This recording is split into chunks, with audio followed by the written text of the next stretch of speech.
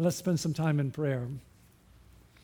Good morning, Father, Son, and Holy Spirit. We praise you that you are one God, yet Father, Son, and Holy Spirit.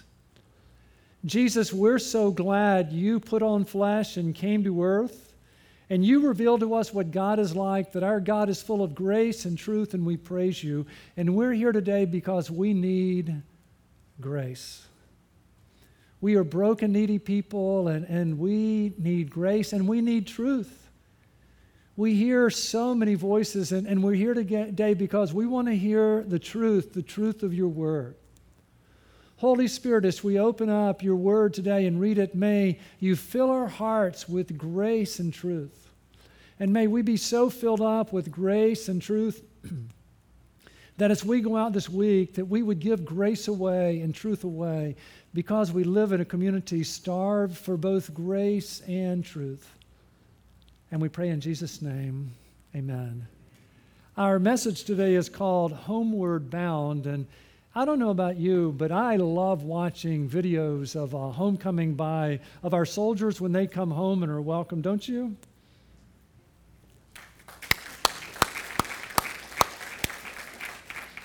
Don't you love those where a soldier's been deployed and then they come home and their family welcomes them so, and often deployed for a year or 2 years? We're going to learn today about someone who was deployed for 20 years. His name is Jacob, and he was deployed in a foreign country for 20 years. And we're going to read the story of his homecoming and how special it was. And as we learn about that, I want us just to imagine, too, that we're homeward bound. You ever stop and think of what it'll be like when we go home and what that welcome will be like? But what I want you to realize is that Jacob went home 20 years later very different from when he left, because life humbles us, doesn't it? When Jacob left home, he was proud and arrogant, and over 20 years in a foreign country, he was away way longer than he imagined, and he had been deceived over and over again by his father-in-law Laban, and when he went home, he was much more humble than when he left. Doesn't life humble us? Let me tell you, life has so humbled me. I can remember getting married thinking, the world has never seen a husband as great as me. And you're laughing way too much, you know. And marriage has humbled me. And then I, was going to be a dad, and I thought, wow, listen, I'm going to be like the best dad ever. But parenting has humbled me. And then being a pastor, I thought, wow, I'm going to really, really do a good job. And pastoring has really, really, really humbled me. And I have found that every day I get closer to home, I become more humble than I was the day before. How about you? Because what? Life humbles us, doesn't it? And that's why I love the story we're about to read. We're going to learn about Jacob today, and I want to remind you that in Genesis we've been walking through getting to know patriarchs. I like to call them heroes, and I want to remind you the difference between a hero and a savior. Heroes inspire us. A savior saves us. My heroes are not my savior, but they do inspire us. And I think as we read the story of Jacob going home more humble than he left, it will inspire us too as we go home, day by day becoming more humble. If you have your Bible, turn with me to Genesis 31. We're going to walk through 3 chapters. No, I'm not going to read them all. I'll read some of the verses and then fill it in with story. But I want you to know he's now 97 years old. He's 97 years old when he starts his homeward bound journey. Genesis 31, starting in verse 1. Now Jacob heard the words of Laban's son, saying, Jacob has taken away all that was our father's, and from what belonged to our fathers, and has made all this wealth. Do you see the envy there? They envied what Jacob had. Is there envy in our culture? Is there? And know what they noticed too? They noticed income inequality. Know what they noticed is that Jacob had a lot more than they had, and so they thought he must have taken it from us. But it's interesting, God had blessed Jacob, and not only had God blessed Jacob, but he had blessed the people because Jacob was there But God blessed Jacob with more than what they had, and boy, they wanted to get rid of Jacob and take back what they thought was theirs. Isn't it interesting how people don't change over time? Jacob saw the attitude of Laban, and behold, it was not friendly toward him as formerly. Jacob says, listen, Dad doesn't like me too much anymore. Then the Lord said to Jacob, return to the land of your fathers and to your relatives, and I will be with you. It's time to go home, Jacob. Time to go home, and I will be with you every step of the way. So Jacob sent and called Rachel and Leah to his flock in the field and said to them, I see your father's attitude, that it is not friendly toward me as formerly. But the God of my father has been with me. He says, listen, your father's attitude toward me has changed. We need to go home. We need to go home. You know that I have served your father with all my strength, yet your father has cheated me and changed my wages 10 times. However, God did not allow him to hurt me. So he talked to Rachel and he talked to Leah, and they agreed to go with him back to the promised land. Now, I talk about humility.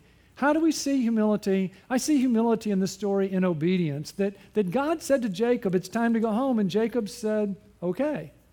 He didn't say what we often say, which is what? But.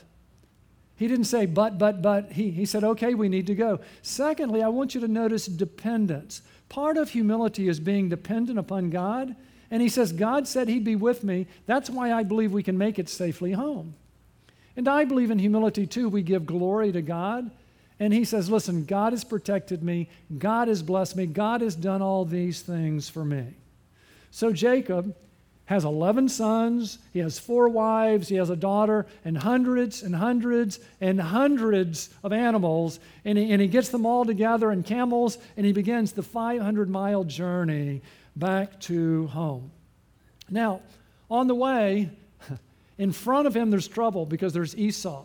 And 20 years before, Esau said, I'm going to kill you. So he had trouble in front of him, and he had what? He had trouble behind him. He knew that when Laban found out he was gone, Laban would come chasing after him, and he had trouble with him because his wife Rachel had stolen her father's household idols. Yes, somehow Rachel believed in God, and yet she hung on to some of the past too, the household idols. So he had trouble in front of him, trouble behind him, and trouble with him. You ever feel that way?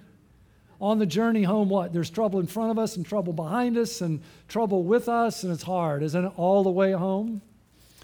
So Jacob doesn't tell Laban. He just takes off when Laban is off shearing his sheep. Sure enough, Laban finds out, and he's not happy. Verse 22. When it was told Laban on the 3rd day that Jacob had fled, then he took his kinsmen with him and pursued him a distance of 7 days' journey and overtook them in the hill country of Gilead. Jacob has his family and all of his animals. He's not making good time. Laban, chasing him, catches him, and his intent is probably to kill Jacob and bring his daughters and all that Jacob owns back. But God came to Laban the Aramean in a dream of the night and said to him, be careful that you do not speak to Jacob either good or bad. Don't harm Jacob. He's mine. God's plan was to work through Jacob to bring salvation to all the nations, including us, and so he was protecting Jacob on the way. So Laban can't kill Jacob, so he gets to Jacob and he says, why have you deceived me? Why did you leave without telling me? I wanted to kiss my daughters goodbye. And Jacob says back, well, why did you deceive me time and time again while I worked for you? And then Esau says, well, why did you steal, not Esau, Laban said, why did you steal my idols? And Jacob says, I didn't steal your idols. And Jacob says, you can look through all of our things, and whoever you find that has the idols, you can do to that person whatever you wish to do. And so Laban begins to go through all the different tents, and last of all he comes into Rachel's tent.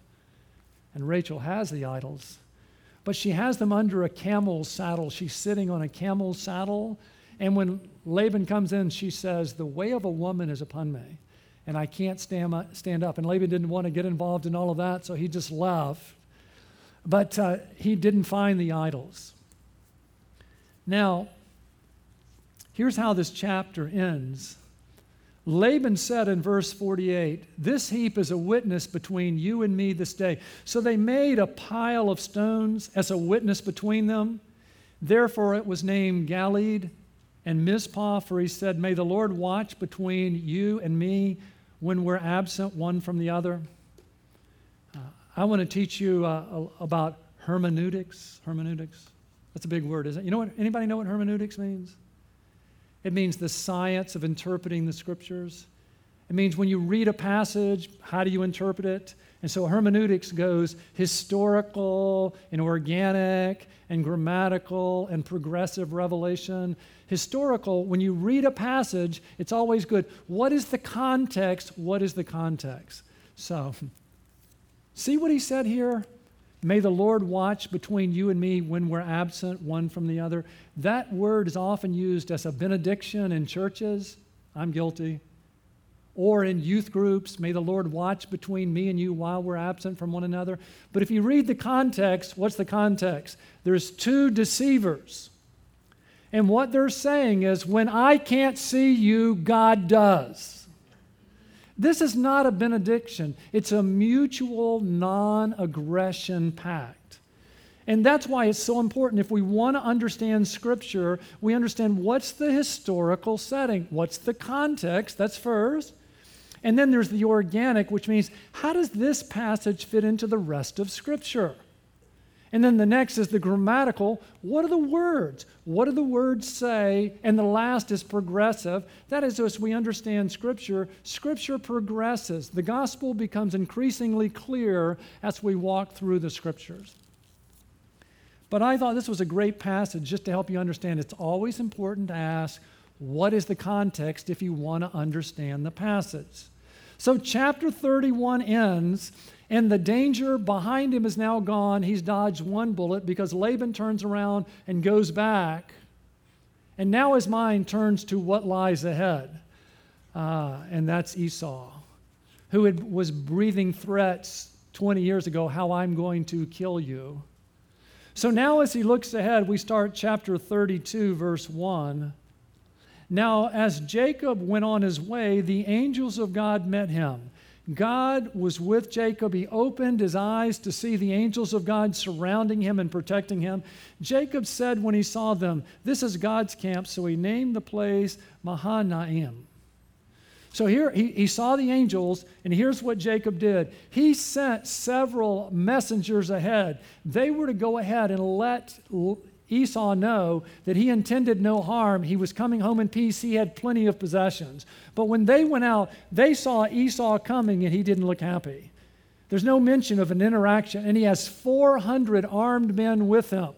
They're coming. Esau's coming with 400 armed men. So he runs back to Jacob and says, "It doesn't look good. Here comes Esau. He has 400 angry men, and they're coming fast."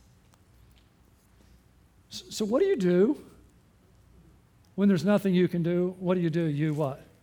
Someone would say, you pray, right? So Jacob humbled himself and he prayed. And this is a great prayer. If you want to learn how to pray, what we do is in prayer is we humble ourselves before God. And isn't that what Jacob's doing?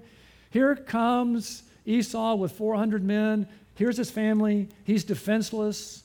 Jacob said, "O God of my father Abraham, and God of my father Isaac, O Lord, who said to me, return to your country and to your relatives, and I will prosper you." What he's doing is he's praying God's word back to him. If you want to know how to pray, pray God's word back to him.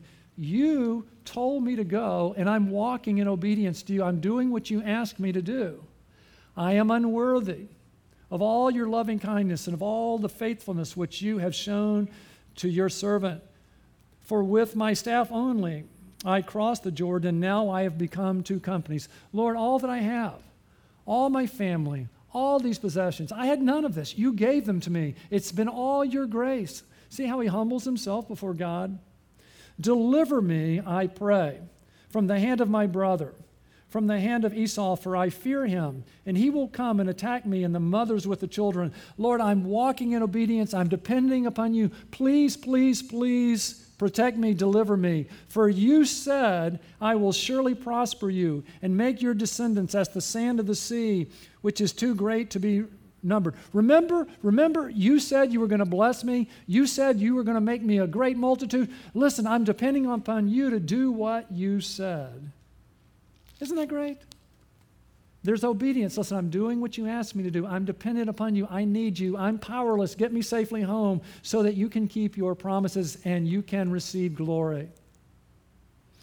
So, first he prays, and then after he prays, what he does is he sends group after group after group of animals with servants up ahead as gifts to Esau, to let Esau know that he's not coming to conquer him. He has plenty of possessions.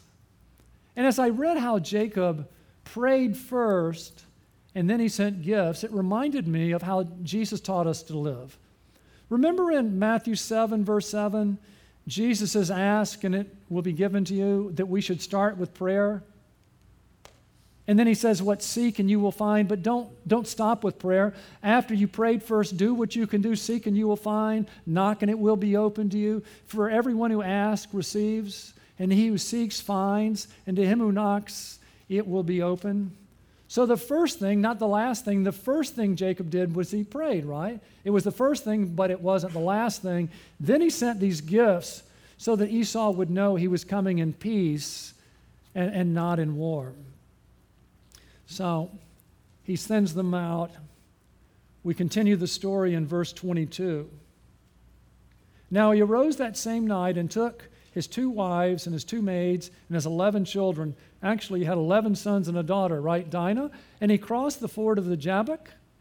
He took them and sent them across the stream, and he sent across whatever he had. Then Jacob was left alone, and a man wrestled with him until daybreak. All night long he wrestled, and I really believe who he wrestled with was the Lord, because we'll see that in a minute, that's who Jacob believed it was.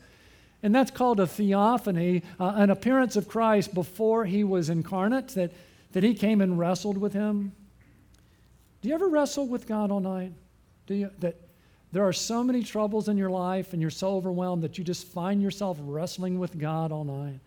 Man, that's what my night was like last night. So many things going on in my life and ministry in the world, and I just found myself all night long wrestling with God in prayer. Do you ever do that? Jacob was wrestling with God all night long in prayer.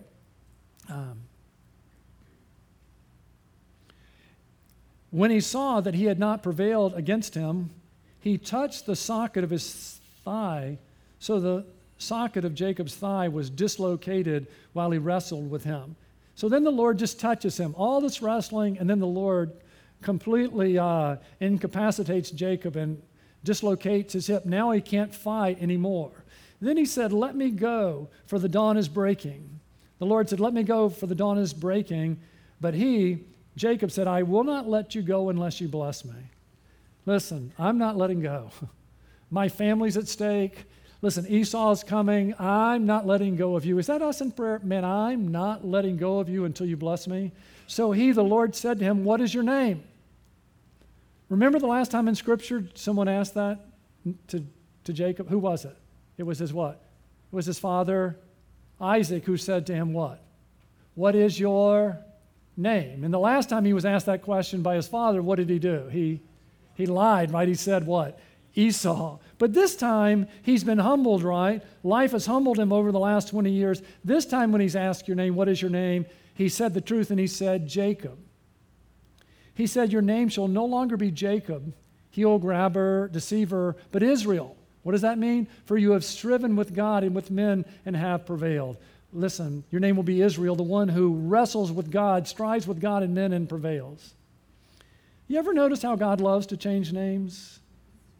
Abram to Abraham, and Sarai to Sarah, and Jacob to Israel, and Saul to Paul, and he changes our names too, right? He gives us a new identity when we put our faith in him. He calls us Christian, right? Child of God, disciple. Your name will be Israel, for you have striven with God and with men and have prevailed. Then Jacob asked him and said, please tell me your name. Tell me your name. But he said, why is it that you ask my name? And he blessed him there. So the Lord blessed him. I'm going to be with you. I'm going to get you safely home. Don't worry. So Jacob named the place Peniel, for he said, I have seen God face to face, yet my life has been preserved. Now the sun rose upon him just as he crossed over Penuel, and he was limping on his thigh. Therefore to this day the sons of Israel do not eat the sinew of the hip, which is on the socket of the thigh, because he touched the socket of Jacob's thigh in the sinew of the hip. So now, chapter 32 ends, and he's right to the promised land. But what will that reunion be like? For 20 years, he's dreaded this moment. All the way back, he's been praying over this moment. And listen to how the reunion, how the homecoming unfolds. Then Jacob lifted his eyes and looked, and behold, Esau was coming. Oh no. And 400 men with him. So he divided the children among Leah and Rachel and the two maids. He put the maids and their children in front, and Leah and her children next, and Rachel and Joseph last. Did you see what he did? He divided up his family by how precious they were to him, right? Didn't he put the maids first, one maid, and then the other, and then Leah, and he kept Rachel in the back, didn't he? But like a good leader, what did he do? He went first, didn't he? But he himself passed on ahead of them and bowed down to the ground 7 times until he came near to his brother. The last thing he heard 20 years before is, I'm going to murder you. And notice what happens. Then Esau ran to meet him and embraced him and fell on his neck and kissed him, and they wept. His homecoming was so much greater than he ever could have imagined. Esau's heart had been changed by God, and Esau welcomed him home. What a reunion. Can you imagine what it was like? How's mom? How's dad? To catch up over 20 years of being separated? Does that sound familiar to you? Have you heard that somewhere before? He ran to him to meet him and embraced him and fell on his neck and kissed him. Does that sound familiar? It sounds like what? There you go, the prodigal son story of the 2 sons, and the one's in the far country, and the son in the far country, the prodigal, says, listen, I'm going to go home. Maybe I'll be welcomed home as a servant. But it was so much better than he imagined, because when he came home, what happened? His father ran to him, wept over him, kissed him, and welcomed him home. Do you ever stop and think of what it's going to be like? One of the things that gives us energy in this life is to think of what it's going to be like when we round that last corner and we go home. And the Father sees us, and Jesus sees us, and they run and they welcome us home. This is a picture of our homecoming when Jesus welcomes us home. So Esau lifted his eyes and he saw the women and the children and said, who are these with you? Who are all these people?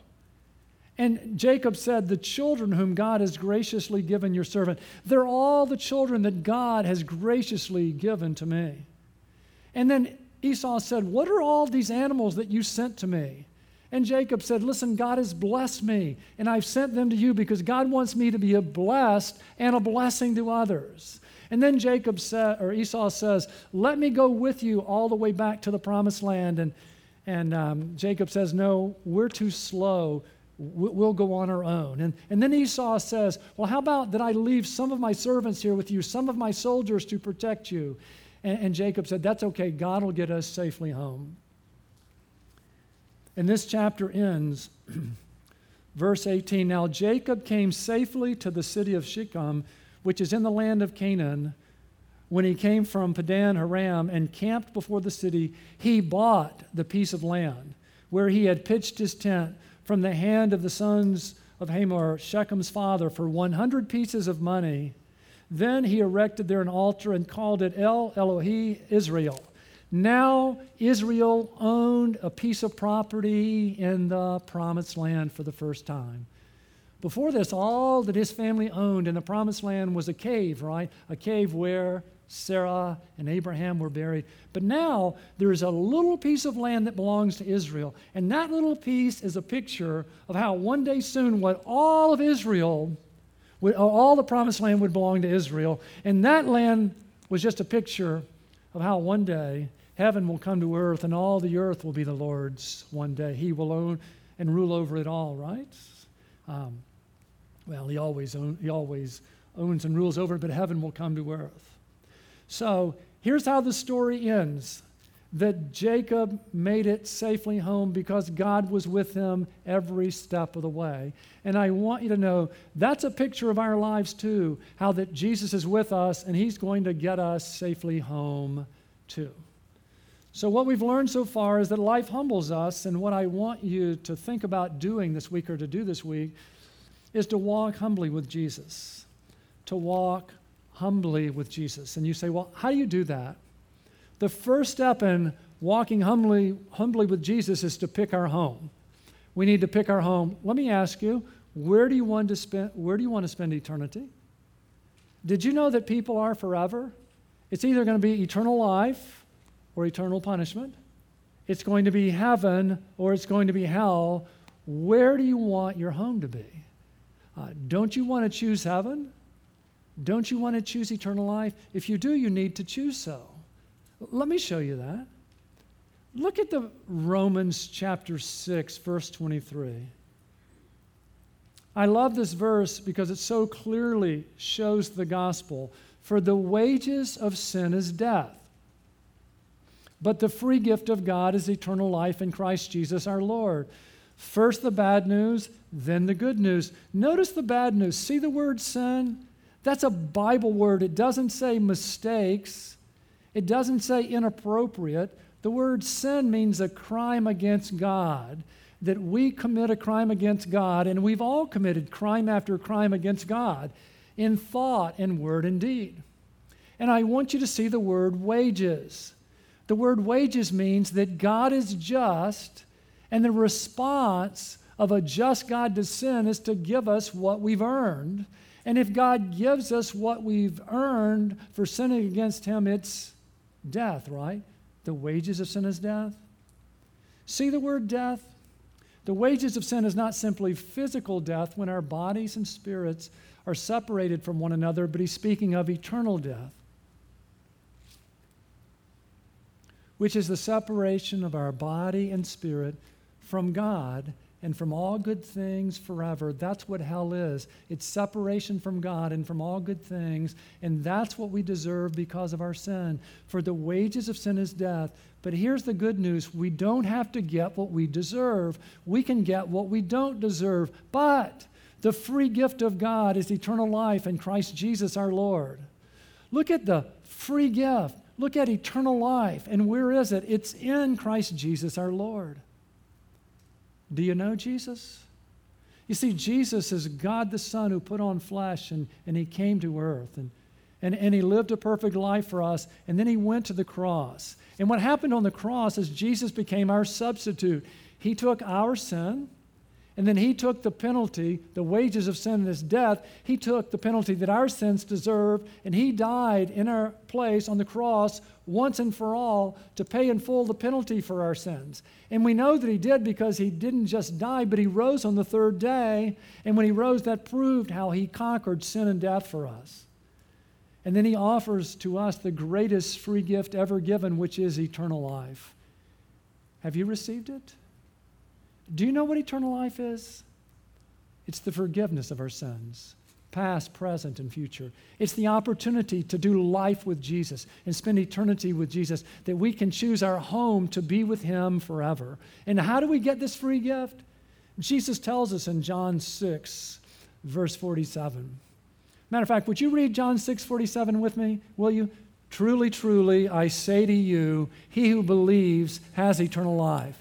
Now, Jesus is speaking. Who does he say has eternal life? Who? So if you believe, what does he say about you? That you have eternal life. And if you don't believe, what does he say about you? You don't have it, but wouldn't you like to?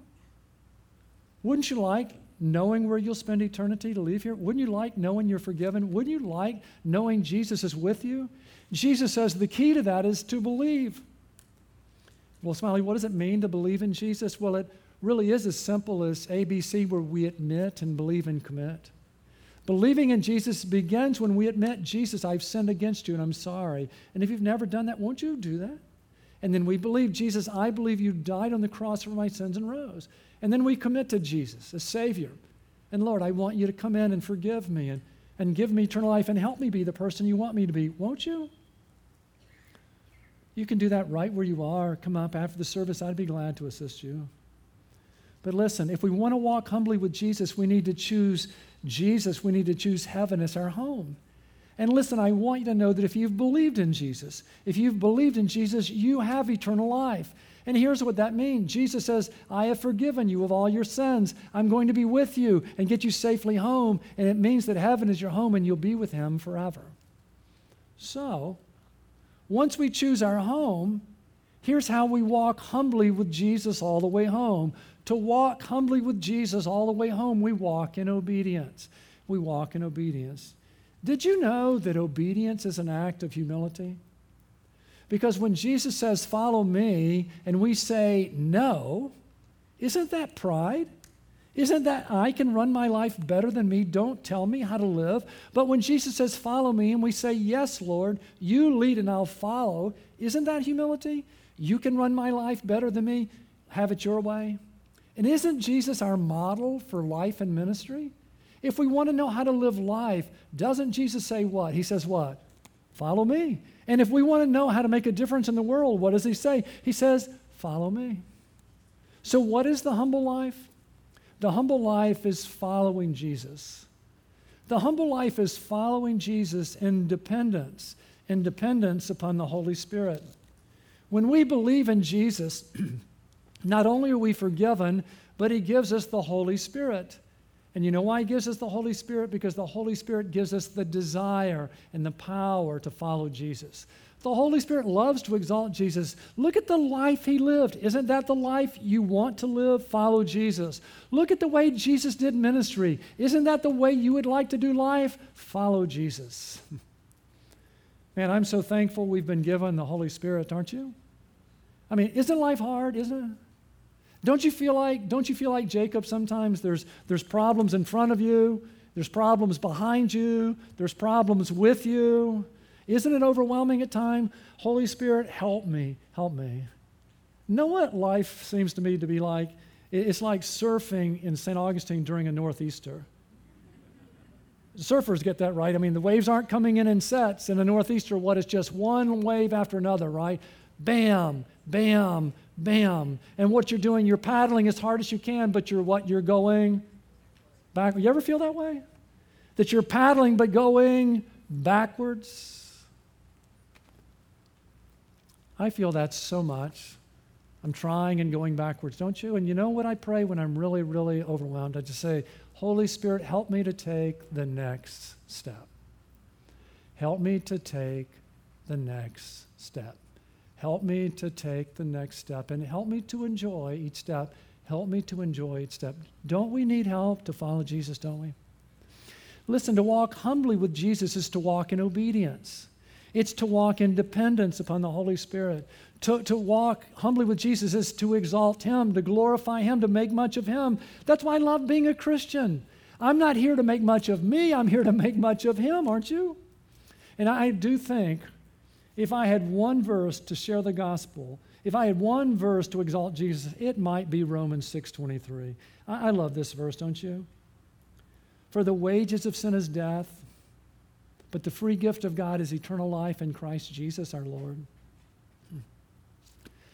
I hear so much today about justice, and I long for justice, don't you? Don't you long for justice? And I want you to know God is just, and one day there will be justice on earth. But I want to tell you something. I am so thankful that I didn't get justice with God. Are you? I am so thankful I didn't get what I deserved. Do you know the first time I sinned, and every time I have sinned, I deserve to be struck dead on the spot and to spend eternity with hell. That's what I deserved. But you know what I've received? Grace. Know what I've received? Eternal life. Know what I've received? Forgiveness for all of my sins. I didn't get what I deserved. I got what I didn't deserve. You know what I've got? I've gotten the opportunity to do life with Jesus and to do eternity with Jesus in that place that our hearts long for. And because I've experienced so much grace, you know what I want to do for others? I want to give them grace. Don't you? Have you experienced grace? Wouldn't it be great if you gave grace? I mean, imagine this. Imagine what could happen this week if we came today and we were so blown away that we didn't get what we deserve. We've experienced grace. That when we went to our homes this week, we gave people not what they deserve, but we gave them grace. Imagine if we went to school, if we went to work, and what we did is we extended grace to others. Wouldn't it be amazing to be a part of an explosion of grace in our lives and community and world, wouldn't it? That's what I'm praying for, an explosion of grace.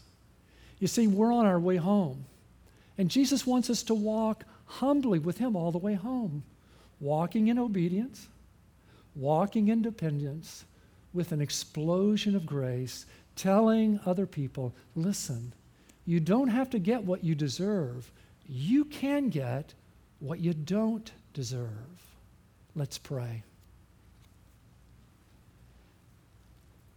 Jesus, I'm so thankful you came. You came to save sinners. So thankful that you went to the cross and you took on the cross what we deserve, the penalty for sin, that's death, so that we could have what we don't deserve, eternal life in you. Thank you for dying and rising. And listen, if you've never received eternal life, if you've never chosen heaven as your home, won't you now? Won't you just admit to Jesus, Jesus, I've sinned against you and I'm sorry. And won't you believe, I believe you died on the cross for my sins and rose? And won't you commit to him? Jesus, I want you to come in and be my Savior and forgive me and give me eternal life. I want you to be Lord of my life and help me be the person you want me to be. If you've done that for the first time, won't you? Won't you mark it on your card? We'd love to celebrate with you or tell someone. Oh, Lord, I pray for those of us who've chosen heaven as our home. As we walk home with Jesus, we would walk humbly this week. Help us to walk in obedience. Holy Spirit, help us to see the beautiful life and give us the desire and power to take the next step in following Jesus. And Lord, I pray this week that we would extend grace to others. Help us to have an explosion of grace in our lives and in our homes and in our schools and in our community. Because, Lord, everyone needs grace, especially us. And we pray in Jesus' name, amen.